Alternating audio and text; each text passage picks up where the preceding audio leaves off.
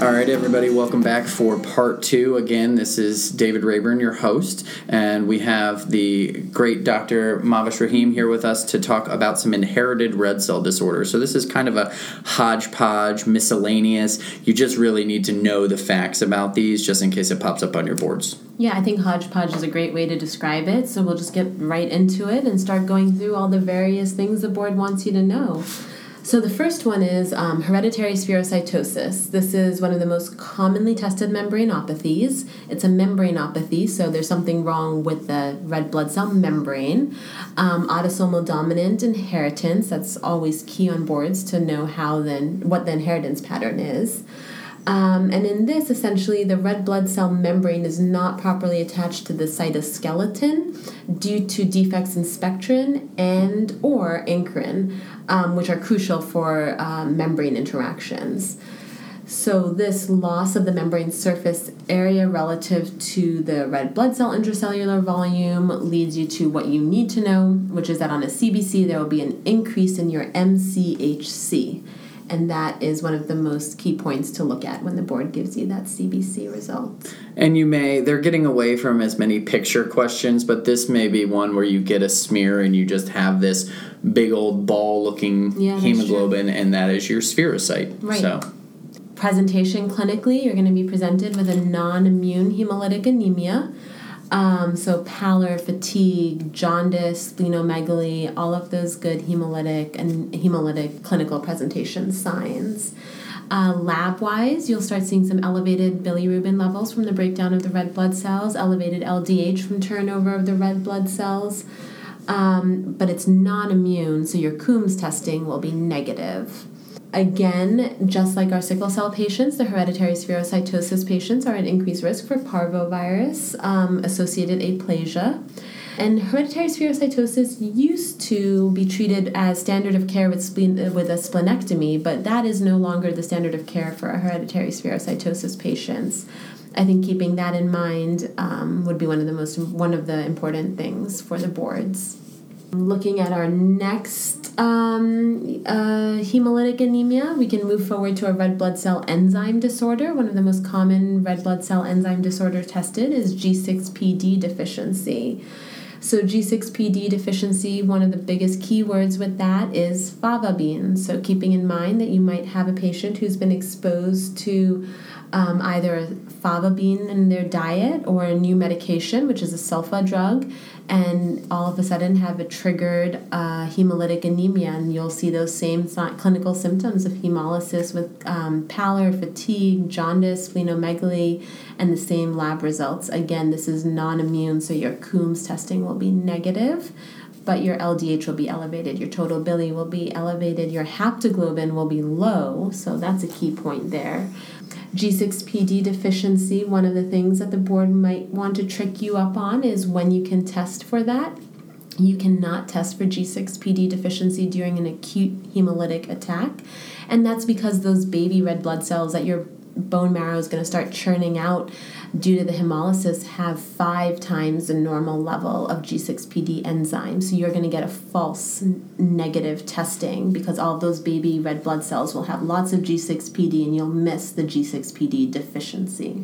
I think the keys here are probably going to be X-linked and the fact that you're going to see the patient presentation is going to be a new anemia after starting a medication. Most likely. I think it's how they're going to present it. Exactly. Definitely.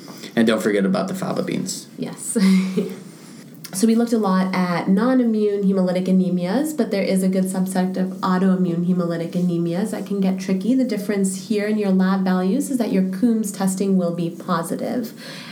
This is typically going to be presented on the boards in that newborn period with that little baby who's jaundiced for just a little bit longer than they should be. And when you look a little bit further at your medical history, mom would be an O blood type, and they would have had that opportunity to build up those anti-A, anti-B antibodies.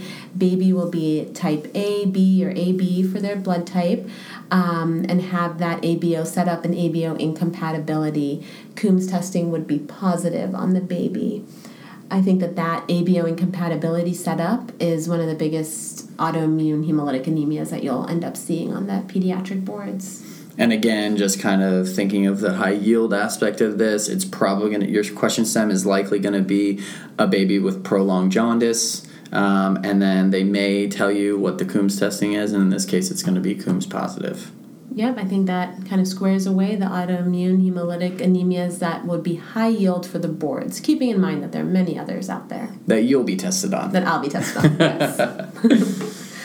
Another really neat disorder that might be tested on is transient erythroblastopenia of childhood, or TEC. The trick to this is that it's completely self-resolves. There isn't anything that you as a clinician have to do, but what you'll often find is a child who is presenting after viral infection, and they will be noted to have anemia as well as a reticulocytopenia, meaning their bone marrow is not churning out those reticulocyte or baby red blood cells. This is typically in early childhood, up to 6 years of age. Like I said, preceded by an upper respiratory tract infection, and will resolve within 2 to 8 weeks. So nothing for you to necessarily do except just observe. The thing that you will be tested to try and differentiate between is Diamond-Blackfan anemia, which is going to be a pure red blood cell aplasia, also a reticulocytopenia, meaning your bone marrow is not creating those reticulocytes. But with Diamond-Blackfan syndrome or Diamond-Blackfan anemia, the anemia presents at a much younger age and does not self-resolve. So for these patients, you'll often find that you will end up doing chronic transfusions and eventually may even lead to a bone marrow transplant for a potential cure. Some other things that are associated with Diamond-Blackfan anemia are congenital abnormalities like thumb or upper limb abnormalities, cleft palate. Not to be confused with Fanconi anemia, which can also give you some thumb abnormalities, but that will present with a pancytopenia instead of a pure red blood cell aplasia. And again, we apologize for the hodgepodge nature of these, but these are just ones that you have to know. There's some buzzwords associated with it, like we just mentioned, the thumb abnormalities with Diamond-Blackfan and Fanconi as well, but differentiating those by Diamond-Blackfan being the pure red cell aplasia versus Fanconi anemia, which you'll have a pancytopenia. So again, our apologies, but listen back through this. You'll pick up some points and pearls, and then hopefully you get a few more points on the boards. Is that it? Yeah, that's it. Well, there we go. That's all the topics, yeah. Perfect. All right. Yeah. All right. Well, thank you again for sitting down with us. Yeah, of course. All right.